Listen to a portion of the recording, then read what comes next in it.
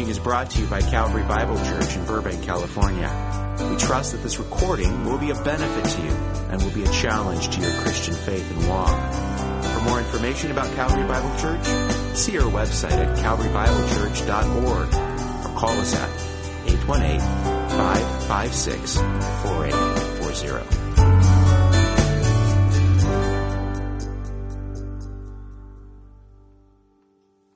We're going to be back in our series on marriage, and it seems that maybe this series has been making a positive impact on some. Based on a letter I saw recently from a young man, it reads this: "Dearest Betty, sweetie of my heart, I've been so depressed ever since I broke off our engagement. Simply devastated. Would you please take me back? You hold a place in my heart no other woman can fill. There is no one like you.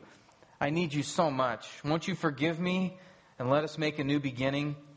I love you so. With great affection, John." Sweet letter, huh? P.S. Congratulations on winning the state lottery. Maybe there's an ulterior motive there.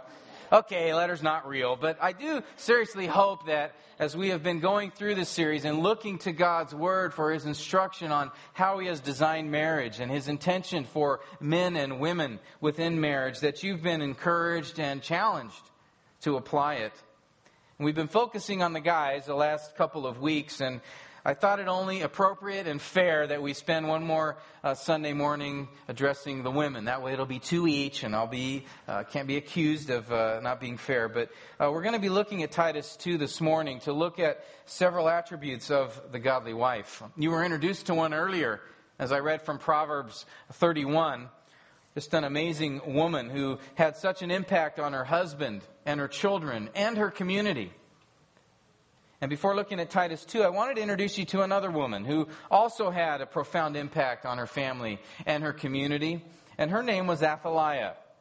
She was married to King Jehoram of Judah. Jehoram was a man who had quite a lineage. His father was King Jehoshaphat, and his grandfather, King Asa. Both men were considered godly men who walked in the ways, it says in Scripture, of their father David. Under those two individuals, Judah had enjoyed over 60 years of peace and prosperity and worship of the one true God. But all of that stopped with Jehoram. 2 Kings 8:18 says that he walked in the ways of Israel's King Ahab. You remember Ahab, right? Ahab and Jezebel. They hold a special place in Israel's history. They're the most wicked king and queen to ever have graced the pages of Scripture. Or at least one of them. They'd be in the top 5. If you remember as well, they were committed to eradicating the worship of Yahweh in Israel. In fact, they had an ongoing campaign to kill all the prophets of God. They had been involved in promoting Baal worship even in the temple. They were not someone you want to be compared to. And yet here Jehoram, that was his legacy. He was walking in the ways of King Ahab. When Jehoram became king, he cruelly murdered all of his brothers to remove any threat to the throne. He brought idol worship into Judah, gross immorality. And as a result of that, peace and security, the peace and security Judah had enjoyed for 60 years was gone as several nations around them would attack Judah. And one of those attacks resulted in all of Jehoram's sons being killed, except for one. And Jehoram's life ended with disease as his bowels came out of him. Very painful death. And when he died, he was such a man, it says in Scripture, nobody regretted it. Nobody cared. In fact, he was not even buried with the kings of Judah, but was buried in shame. And one has to ask, how in the world did Jehoram get there? How could such a man who was given an incredible godly legacy of his father and his grandfather, how could he end up in a situation like that? Well, the answer was given in 2 Kings 8:18, where it says, "He walked in the ways of the kings of Israel, just as the house of Ahab did, for Ahab's daughter was his wife." In 8 short years, this man undid all of the good that was done by his father and his grandfather. He led the people into great wickedness, into turmoil. And all of this, the writer of Kings says, because of who he was married to. She had a huge influence, Athaliah did, and bringing about the evil and iniquity in her husband's life and in Judah. And not only did she influence her husband for evil, but also her own son, Ahaziah. When he took the throne, it says in 2 Chronicles 22:3 that Ahaziah too walked in the ways of the house of Ahab, for his mother was his counselor to do evil. She's quite the contrast to the Proverbs 31 woman, isn't she? That Proverbs 31 woman inspired peace and prosperity in her home. She had a tremendous influence upon her husband's life. In fact, he was honored in the community because of her. She had a huge impact on her children. They were respectful and joyful. Proverbs 31 woman cultivated a home that was full of trust and care. Athaliah, what was her legacy? She influenced her husband to terrible deeds of wickedness. He died in dishonor. Her child was a scoundrel. And there was no joy and peace in her home. Now, why bring her up? Why bring up these two women? We've talked a lot about men the last couple of weeks and how their role as leaders has a major effect on the family. But that doesn't mean that wives are not a shaping influence within their homes. That you women can have an amazing impact for good or for evil in your family. And I don't envision anyone here to be Athaliah or going down that road. But she and the Proverbs 31 woman show you that you can have a significant impact on your husband. Don't shortchange yourselves. You can have an amazing impact in your family. Proverbs 14:1 says, "The wise woman builds her house, but the foolish tears it down with her own hands." There in that verse, we really have a summary of the Proverbs 31 woman, the wise woman building her home, and Athaliah, who tore it down with her own hands. And I know that you ladies desire to be that wise woman, to be that godly influence for good in your home, to help build a godly legacy that will extend in your children's lives and into their children. And I just want you to encourage you that help you realize that you play a significant role in that. And this morning, I want us to look at Titus 2, where we see several practical ways that you can be that godly influence in your home. So please turn there with me and stand as we read from Titus chapter 2.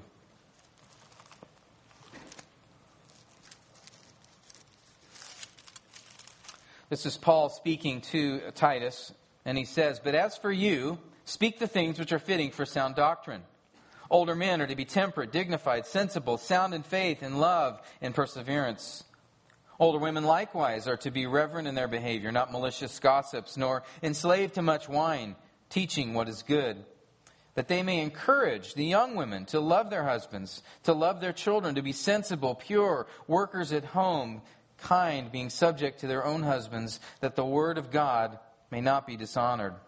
Likewise, urge the young men to be sensible." We'll stop there. Thank you. You may be seated. Now, we need to remember, Paul had left Titus in the island of Crete in order to identify qualified elders to lead in the church, men who would teach sound doctrine, men who would protect the flock from the false teachers that were numerous on that island. And to counter the error that they had received, these people in Crete had received from their culture and from these false teachers, Paul tells Titus in these 2 chapters instruction. He gives him, this is the instruction you need to give to basically everybody within your church, to the young men, to the older men, to the young women, to the older women. And the instruction that Paul directs here for young women in verses 4 and 5 was not only needed then to counter the false teaching and the attacks on God's design, it's needed today, isn't it?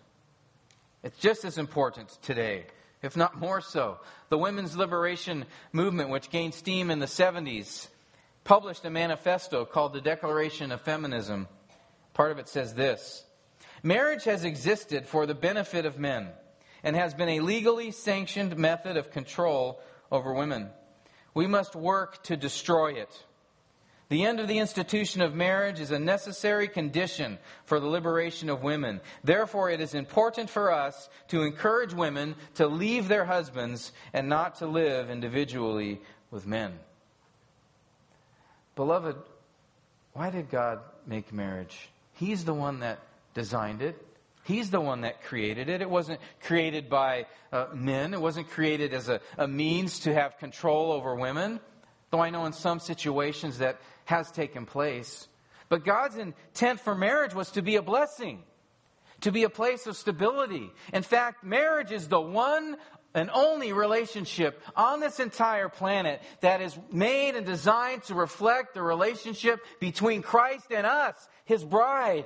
It's the only relationship that can do that. Marriage holds a very critical, important, and special place in God's design. And we've been talking about that a lot because we need to have the conviction and the understanding that God made marriage. And He made marriage to be something treasured. And He designed men and women within marriage to reflect and to picture the Lord Jesus Christ and how He treats, how He feels about, how He cares for His people. And how His people are to respond to Him. We don't need and should not and never consider to work to abolish marriage, but to fulfill God's intention for it. God made husbands to reflect Christ as a sacrificial leader who loves. God made wives to reflect the church's role of submission and respect. And Christian, we again must have a conviction about this. We have to understand what marriage is for. We need to understand our roles and responsibilities within it because the world and our culture wants those roles to be washed out. And of any time in our nation's history, there's a clear and evident attack that's growing exponentially against marriage, against God's design for marriage. Our culture wants it to be indistinct. Our roles to be interchangeable. They see marriage as outdated, as unimportant. But God's made it clear what marriage is to be. And He's made it clear what He expects from us in that relationship, from a husband and a wife. And so here in Titus 2:4-6, Paul gives 6 characteristics of a godly wife. Remember, again, young women refers likely to those under 60, those who are still having children in the home. Of course, these principles would apply beyond that, but these 6 characteristics that Paul has given to Titus seem to be coming in 3 pairs. And you may be wondering, well, I see 7 things here. Well, we'll talk about that in a little bit. But there's 3 pairs. I think that's how Paul has structured this passage. The first pair is focused on a wife's affections. She's to love her husband and her children. The second pair is a wife's attributes. She's to be sensible and pure. And the third pair is a wife's ambitions. She's to be a good worker at home and subject to her husband. And if you look at this list, you'll notice that the qualities that begin and end the lists are pertaining specifically to the home. And that tells us that in God's eyes, He's designed women for family. So let's begin with the first 2 characteristics, which I refer to as the wife's affections, a wife's affections. She's to love her husband and love her children.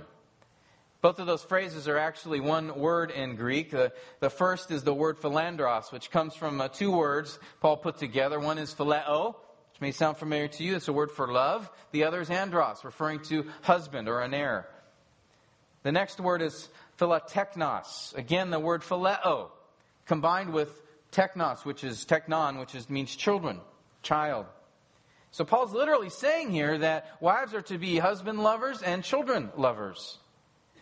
You probably noticed again, both of these have that word phileo in there. That's one of the 3 Greek words for love. Anyone know what the most common and popular one in the Bible is? Agape. That's right, agape. That sacrificial, unconditional love and care for the benefit of another. There's the word also eros, which doesn't occur in the New Testament or in the Bible. And that's a word for romantic or sexual love. And then there's this word phileo. Now, phileo does significantly overlap agape. It also, too, has been used in passages to communicate that sacrificial love. But at the same time, it's also nuanced towards the affection, the emotion. You can translate it to be fond for, to have a fondness for, a care for. And Paul here uses that word to communicate the need to have a familial affection for husband and children. Now, when we think about that, to be a husband lover, that might seem like a strange instruction on the surface. I mean, wouldn't you expect that if a woman falls in love with the man of her dreams and marries him, that of course she'd like him? Some of you are smiling. Right? Why would Paul command us to have to work at this? And we need to remember a couple things. One is first the culture in which Paul lived.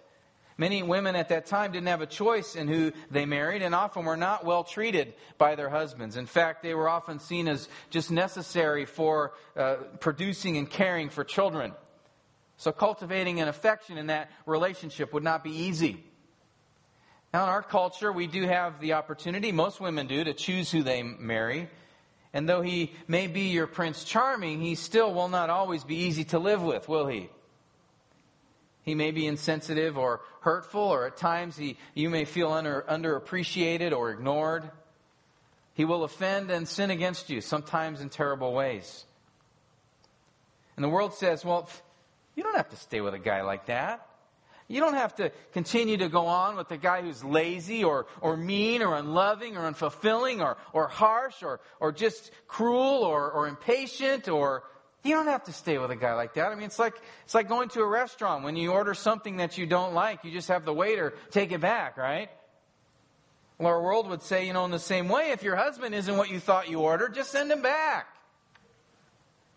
You don't have to put up with that. You have a right to be happy and to have what you want. That's the world's thinking these days, isn't it? In fact, I have heard some that have altered the traditional wedding vows from as long as we both shall live to as long as we both shall love. Significant difference there. God has something different in mind. He desires wives to be a husband lover, to nurture affection for Him, to show the world that you can love someone that may at times be hard to love or may often be hard to love. And notice it's the first quality. It's the first thing that Paul starts with in this list of 6 characteristics. To be a husband lover. And that says something. That says, ladies, your husband and your marriage is your first priority. And you show love to your husband by, let me give you a few things to consider. One, making time with him as important. Setting that time aside, even in the midst of having kids or responsibilities, to make sure that you are giving him a priority. When you see him, to greet him warmly, to show him that he is that priority. And if you do have children, work at training them to be able to spend time on their own for 20 or 30 minutes. It can be done. It can be done. Because what can happen is they can consume your entire day and be a distraction so that you don't have that one-on-one time with your husband that needs to take place every day, really. Secondly, you can show him love by making time for intimacy with him. This is one way, and a special way, that your husband can feel connected to you emotionally. That you can communicate to him care and appreciation. Thirdly, find out what other things specifically communicate to your husband that he appreciates and would show that you care for him. What are things that he likes to do? Certain things maybe that he likes to eat. What does he appreciate? I talked to men before about being a learner of their wives. Well, really, you need to learn your husband in order to be a husband lover. What are the things that encourage him? And then, ladies, pray for him often. Think about him often. Think of the ways that you are thankful for him. If your heart is distant and cold right now, that's one of the things you can do because your heart will follow what your mind dwells on. So consider that. And I understand, I get it, that your marriage may be in a hard place. That thinking about any of these things, like, you got to be kidding me. There's no way that would work in our relationship and what's been going on with us. Your husband may be unreceptive, or the feelings for him just aren't there. And I would tell you this. Remember Christ's love for you. Recall the affection, the care, the attention that he has given you. Remember that and ask God to help you imitate that love for your husband, for your spouse. And whether your husbands respond to that or not, that's not your goal, right? Your goal is to honor the Lord Jesus and follow his instruction to be a husband lover, to cultivate affection and care and nurture for your husband. Titus 2:4 also says wives are to be children lovers, can have an affection, cultivate a fondness for their kids, which that again might sound odd to have that kind of an instruction. I mean, tonight when we show the pictures of the babies at the baby dedication next door, all the women are going to go, "Oh, look at that baby, how cute!" Right? You know you're going to do it. It happens every time. Well, why is that? Well, there's a natural affection for a child, right? Every mother has this natural fondness for their kid. So why does Paul give this instruction? Well, again, in Paul's day, having a child was more of an obligation for wives. They were often treated like nannies, and so it would be easy to develop resentment for their children. But even today in our culture, the role of caring for children isn't considered a glamorous one anymore, is it? Children are often portrayed as an obstacle for women to happiness and success, and they aren't thought of as a blessing but an inconvenience.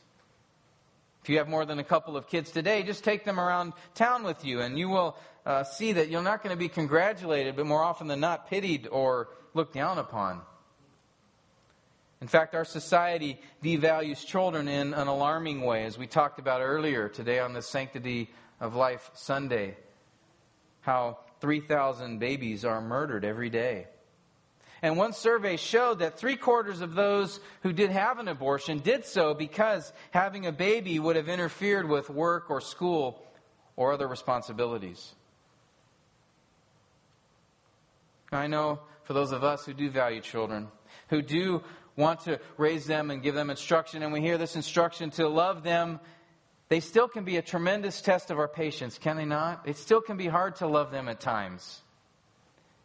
Babies are cute for a while, but there's only so many dirty diapers and snotty noses and vomit sessions and sleepless nights and no, I don't want to, and tantrums and all of those things. It can be hard to love that little guy. And things get really fun as your child gets older. Those of you with teenagers know what I'm talking about. Sorry, youth, but that's just the way it is. It gets to be more of a challenge as you are growing in your independence and wanting that independence, and your parents trying to figure out how to work with you on that. It doesn't always go real well. And so it can be hard as a parent to love your child in those moments. There will be times that your child, will sin against you, will disappoint you, will disrespect you, will say things to you that you would never think a child should say, or do things that are hurtful. They'll keep you up at night. It's not just when they're babies, but when they get older. Start driving and doing those kinds of things. And that's why Paul says, be a child lover. Cultivate an affection for your child on a continuous basis. Continue to do that. Ladies, ask the Lord to help you see this not as a duty to be performed, but as a privilege to be desired. Show your children love by telling them often of the gospel and living it out before them, by talking to them about the Lord, by instructing them from God's Word and memorizing Scripture with them. Love them by praying for them and with them. Love them by seeking wisdom from Scripture to raise them. Love them by loving their father and respecting him. Love them by giving them appropriate consequences when they disobey. Proverbs talk about the fact that when your child is in rebellion and you do not bring consequences, that's not love.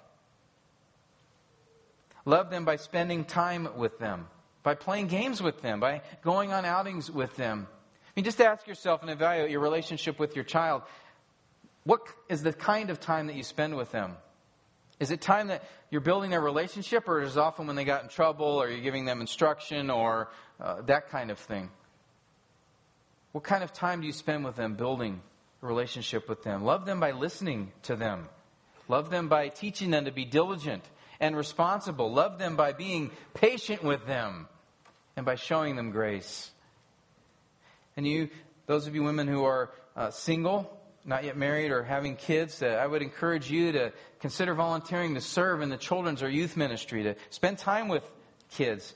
That'll also give you opportunity to ask mothers how they seek to love their children, especially on the hard days.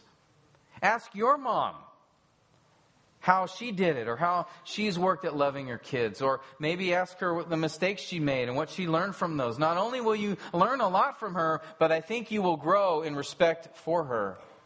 It's a tough job to be a mom. Let's look now, too, at two more characteristics. The second pair that Paul gives, that is a wife's attributes. She's to be sensible and pure. Sensible is that same word that we talked about last week for young men. This idea of being sound of mind, of being reasonable, of having a measured and orderly life. It carries the idea of developing discernment, good judgment, to not give in to extremes or foolish behavior. To be sensible really is to have self-control. And a sensible woman shows control of her emotions. She guards her heart. She does not let her feelings dictate her actions. She's level-headed regardless of the circumstances. Sensible woman shows control of her thoughts. She doesn't dwell on sinful thoughts about others or think about things that dishonor the Lord. Sensible woman shows self-control in her actions. She thinks before responding. Sensible woman shows control of her anger and of her bitterness. She does not dwell on how she's been sinned against or think of ways to seek revenge or to build resentment or unforgiveness. Sensible woman shows control in her speech. She's discreet. She doesn't gossip or slander. She uses her tongue not as a weapon but as medicine. Sensible woman seeks wisdom from God's word on how to be self-controlled and prays consistently. She seeks counsel from older women to help. In addition to being sensible, a young woman is to be pure. A wife is to seek purity. That word means to be holy, to be blameless, to be morally pure. And given the context here in regards to marriage, the focus is on sexual purity. 1 Thessalonians 4:3 says, "This is the will of God, your sanctification, that is, that you abstain from sexual immorality." Right? It is God's will, it is His desire, it is His purpose that intimacy be for your spouse only and no one else. And remember, this isn't just talking about sleeping with someone. We're not just focused on the big sin, but even all the little ones that led up to it. It's like if you've taken a glass of water and put in a drop of food coloring, what happens? Right? Initially, that food coloring is in one place, right? The rest of the water remains unaffected. But it doesn't take long for it to spread to the entire glass. And it's the same way. That big sin starts with something small. Something that seems isolated, safe, not a big deal. An innocent look, an email, a phone call, having coffee together. And then it becomes an interest. And then infatuation. And then a desire for that man's attention. And all of a sudden, you're in a place you never thought you would ever be. So watch those little steps. How do you talk? How is your speech? Is it consistent with someone who loves God? Or do you discuss things you know you shouldn't? How do you interact with men? Do you spend a lot of time with them? Do you flirt or do things that are trying to draw their attention? The more time you spend with him, the closer you are going to be to him. How do you think? Do you fantasize? Do you wonder what it would be like to be with a man who isn't your husband? When you read a romantic novel or watch a chick flick or a romantic movie, do you picture yourself being with that guy in the story? These are thoughts that are to be reserved for your husband and your husband alone. Think too about how you dress. This is one you need to carefully consider. Before leaving your home, do you ever stop and ask yourself why you are wearing what you're wearing? Just as a final check. Are you trying to look nice or are you trying to draw attention to yourself? I remember going to my high school reunion a few years ago, and some of the ladies there were still trying to flaunt themselves like when they were in high school. It's not pleasant. I'll leave it there. But ladies, let me be blunt for a minute. When you put on something that gives attention to your body, most guys are not going to be looking at you in admiration or appreciation of your beauty. Most guys are going to be thinking about what you look like without those clothes on. That's what they're going to be looking at, considering, lusting after. Is that the kind of attention you want? Is that the kind of notice that you want to get? And please forgive me for being direct, but God has made you to be loved and cherished by your husband. not to have some other guy think of things about you that should never be thought.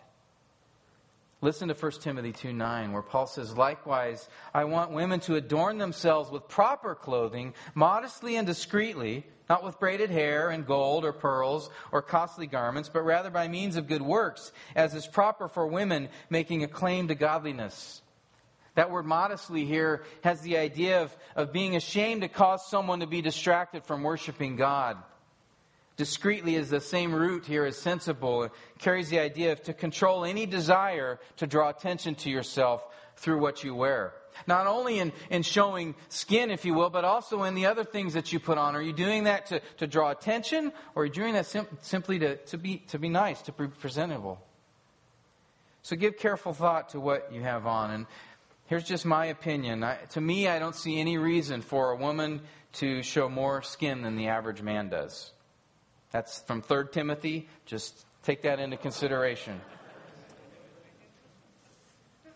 And sisters, God will richly bless you if you protect yourselves in these areas.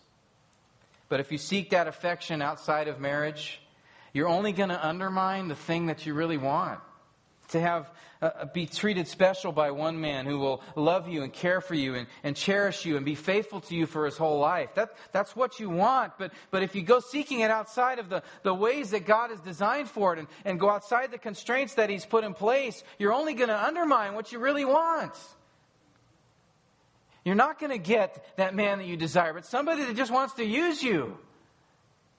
And I know that's not what you want. That's not what you deserve.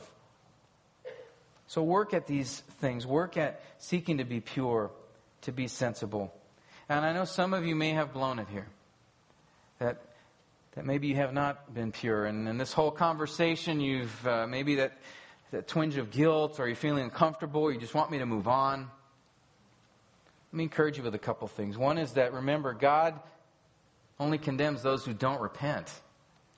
That if you've confessed and sought His forgiveness, you don't need to feel guilt. That was put on the back and the body of the Lord Jesus as He sat and was hung on that cross. He's forgiven you if you've confessed it, if you're His child.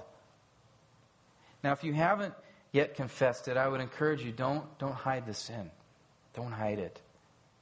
You do need to confess it. And if you need help in doing that, find an older godly woman that you trust so that she can come alongside you and counsel you, pray with you, and help you confess it to those whom you need to. That's how God has designed reconciliation to work. Through forgiveness, forgiving one another, and demonstrating the forgiveness of God that He has shown to us by doing that. Now, I want to draw your attention to a third quality just briefly. It's not mentioned here explicitly in the text, but it is implied. As Paul mentions at the beginning of verse 4, that there's this group that is going to be the ones doing the instruction, the encouragement, the training of younger women. It wasn't Titus. But Paul said to him that older women are to have these certain characteristics so that they may encourage or actually train, instruct younger women to love their husbands and love their children. And so that means if there's somebody that's going to be teaching you ladies and coming alongside you to do that, these older women whom God has deemed to be equipped to do that, that means that you need to demonstrate a certain quality and characteristic, right? In order to be taught, you need to be teachable, right? You need to be teachable. You need to be willing and desiring to receive instruction. Proverbs 15:32 says, "He who neglects discipline or instruction despises himself." And when a mature Christian woman comes alongside you, gives you some advice on how to be a better wife, or maybe on parenting, or on how some things that you can do to manage your home better, you need to listen to them. You need to ask questions. And if you are teachable, you're actually going to be seeking that information and gathering women to yourself to ask them to take that initiative. Because carrying out these 6 characteristics in Titus 2 is not easy. In fact, it'll probably be among the most challenging things you've ever faced. And so God has designed it in such a way for an older woman who has been there to be able to help you. Do you have that kind of relationship, ladies? Is there an older woman in your life? That is the means in which God has provided to give you assistance. Is there an older woman And don't be shy about asking for help. Don't think that you're being a burden. God has commanded them to let you be a burden. He's given a command to these older women that this is a means they are to serve and to disciple, to help you grow in maturity in Christ, to help you get through some of those very difficult trials and challenges that you would face as a wife or a mother. And you older women, do you have at least one younger woman? And again, ladies, I don't care how old you are. Do you have a younger woman that you have this kind of relationship with in your life? If not, find ways to do that. Get involved with moms or women's Bible study or one of the Sunday school fellowship classes we have here, or some of the weekly flock groups that meet, and get to know a younger woman. To spend time with her. Cultivate that relationship with her. You really should be going to her. That's the intent and the implication here in this passage. They shouldn't have to be coming looking for you. And ladies, don't think that you have nothing to offer them. God seems to think that you do.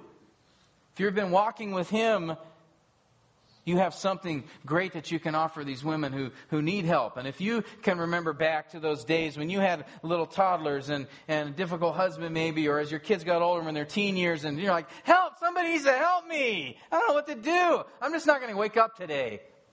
I don't want to do anything. I can't handle this. And God said, you know what?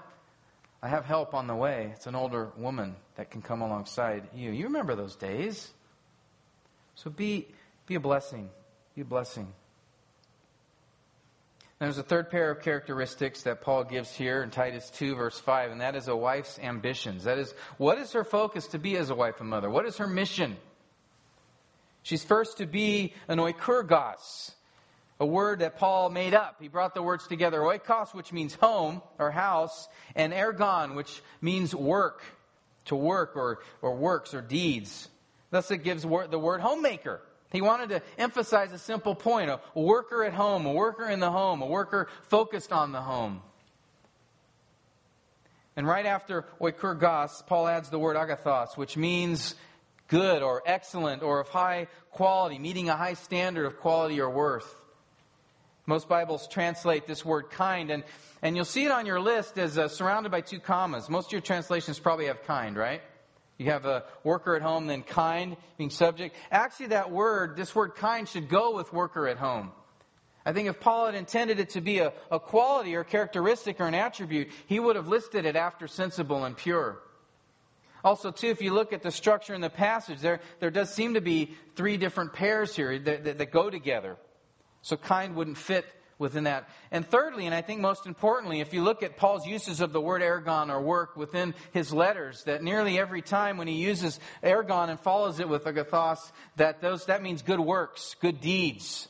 That it's an adjective that's modifying the word work. So here, I think Paul is really saying that she needs to be a good worker at home. Now, all this is to say that God does not want you to resign yourself, ladies, to be some dutiful housewife having some unimportant job that you're just supposed to do for the rest of your days. That's your assignment. Have fun. I think he adds this word good to emphasize a point. That he wants you to be excellent in your work at home. That there's it's a quality of how you're to do that labor. That he desires it to be done cheerfully and with diligence, with a good attitude, to work heartily as to the Lord. Colossians 3:17 says, whatever you do your work as to the Lord and not unto men. Do all in the name of the Lord Jesus, giving thanks through Him to God the Father. I think God wants you to realize that dirty dishes and dirty diapers, dirty toilets, managing meals, family events, organizing your home, ensuring all that are in it are cared for, that action, those activities are spiritual activities. Just as spiritual as your time in the Word. Just as spiritual as prayer or coming here. And doing them is just as much a service to God. And as you do, you not only encourage your husband and your children, but more importantly, as the end of verse 5 indicates, you honor the Lord. That no one around you has cause for blasphemy because they see your testimony and your example in the home. Paul tells young widows in 1 Timothy 5:14 to remarry and to manage the home. And there he uses a word that he combines the word house or oikos again with the word despoteo. Should sound familiar. Despot. You're to be a home despot. Well, maybe not that extreme, but the idea is to be a master in your home, to manage your home, to master the affairs of it under the authority of your husband. That you've been given a great responsibility, an important responsibility, a significant one. You're a significant piece within the operation and workings of a family, the very basic unit of relationship in our culture. And that's an important task. That is priority of a wife. You've probably heard the saying, a woman's place is in the home. Well, I don't think that really captures it rightly. That just communicates she's just to be there in the home. That's where she belongs. No, I think a better way to say it is a woman's responsibility is her home. That's her priority. That's her primary job. To make sure the home's being managed and those in it being cared for. And I would ask, ladies, do you see no greater career than to be a homemaker, home worker? And again, that does not mean you can never work outside the home or have responsibilities outside the home. Especially for those of you who are single moms, this can be a necessary thing. But a wife and mother's primary focus and responsibility is her home. So you need to weigh that carefully when you are considering the time you spend outside the home, whether it is for work or whether it is for a community service or even ministry. Is that activity something that's going to distract you away from the responsibilities that you have for your family? Will it enhance those responsibilities in your home or take away from them? The world isn't going to promote you. It isn't going to encourage and cheer you on to be a worker at home, right? They're not going to say, oh, how wonderful that you're trying to obey the Word of God and focusing attention on your family. That's great. Keep on doing it. Rather, we'll do the opposite, just as I read earlier from that manifesto. The world will mock you. The world will demean you and seek to dissuade you. One feminist author said this: being a housewife is an illegitimate profession. Another said, a woman who stays at home caring for children in the house leads a parasitic existence that can aptly be described as legalized prostitution. The time has not only come, it is past due when marriage and motherhood as a life's goal should be cut out of the training of the female child. See what I mean? That's vicious. That is wicked. That is demeaning.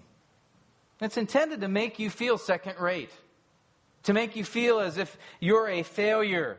But a failure in the world's eyes is success in God's eyes. Did the woman of Proverbs 31, did she strike you as a weak, stupid, lazy individual having a parasitic existence? No way. That woman was incredible. She had an amazing impact in her home and in her community. She was respected by all those around her. She was diligent, creative, industrious, entrepreneurial, kind, hopeful, positive, wise, shrewd, caring, and successful. Her husband loved her. Her husband trusted her. Her children praised her and respected her. Her community honored her, and so did the Lord. Does that sound like an appealing thing to you, ladies? To have that? Don't listen to our culture. Don't listen to those around you who would demean the role of a home worker. Strive to be that good worker at home. And guys, remember, you need to value and appreciate your wives and your mothers. Hopefully this is a reminder to you to do that. You need to thank them for your labor for you, and thank them not only in words but also by helping. She's not your personal maid. Grant her dignity. Grant her the respect she deserves by serving her. She's honoring God in what she's doing. I appreciated someone came up to me this morning and just said how her husband had been praying this week and was thankful for his Waterford crystal vase. I said, do you guys have a vase? No, he's talking about me. So things like that, women need that encouragement, guys. They need that to be valued and cherished and appreciated. That's what will give them the strength and encouragement to keep going, to be doing a job that is extremely difficult, but one that God has called them to. Well, let's look back at Titus 2:5. Paul says, this is all to be done in submission to her own husband. We talked a lot about submission a few weeks ago from Ephesians 5:22, so I'd refer you to that message for more on that. But I just want to remind you that like in every other part of God's creation, He has built within the home an authority structure as well. That's how He has designed it. That's how He has structured it. And ladies, it's important to realize that the submission that you've been called to is not just to Him, but to Him. That's why you should do it. In the end, as Paul says, that you do these things so the word of God will not be dishonored, which literally is the word blasphemed. Your service in the end is to whom? It's to the Lord Jesus Christ, isn't it? You submit to your husband for Christ's sake. And you submit to him whether he's a good leader or not, whether he's loving or not, whether he's appreciative or not, whether he's kind or not. Because if doing this, if submitting to your husband was only, if it only was doing it when your husband deserved it, well, ladies, hey, you're off the hook. You'd never have to, because your husband is a sinner.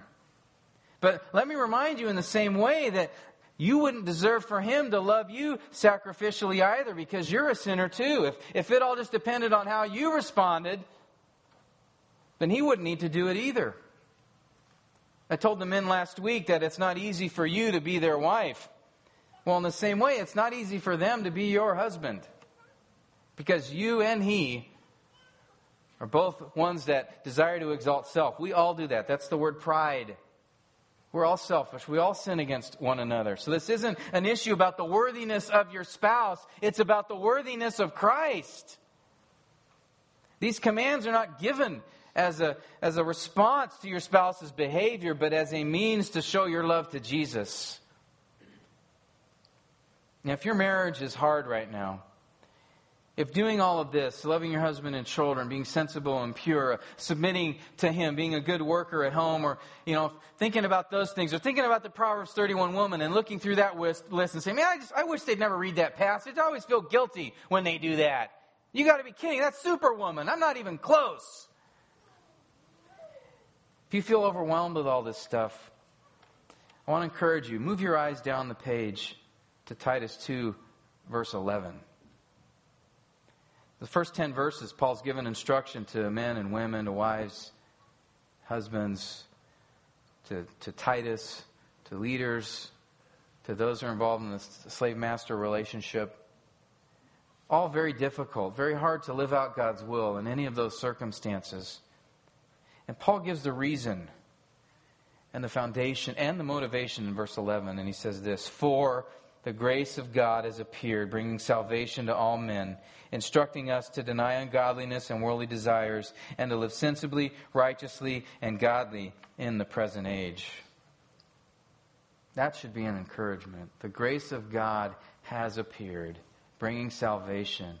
And through that, Paul's telling us, and if we keep reading in Titus, that God has saved you so that you may be able to do this. Without Him, you can't.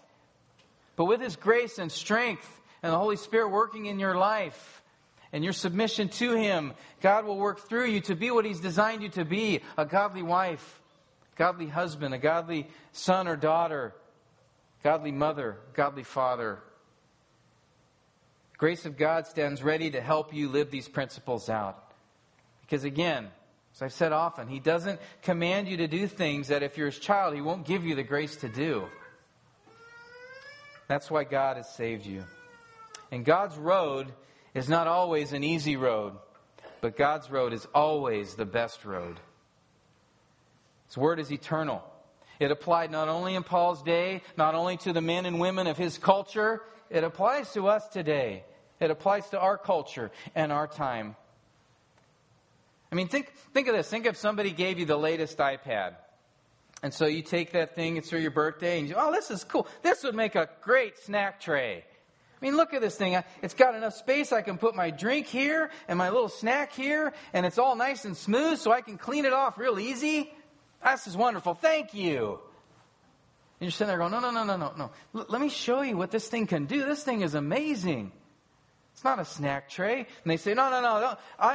That's what I want to use it for. This is what it looks good for. I don't need your help. Thanks a lot. And you're thinking, how dumb is that? To take such a piece of equipment, an expensive piece of equipment, by the way, and to do that with it. Eventually, if you use it that way, that's all it's going to be good for is as a coaster. Well, He's specially designed men and women. And He knows how we work.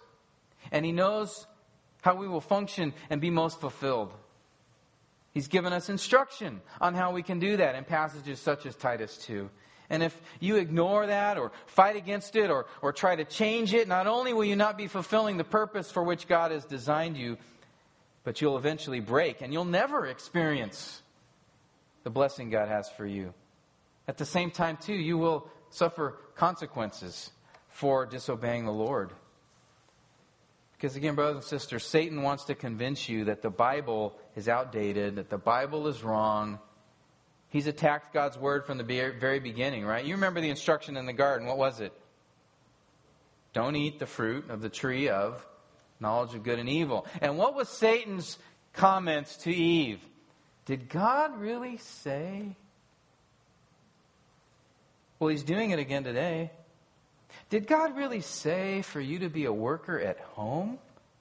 Did God really say to be subject to your husband, to make your family your priority?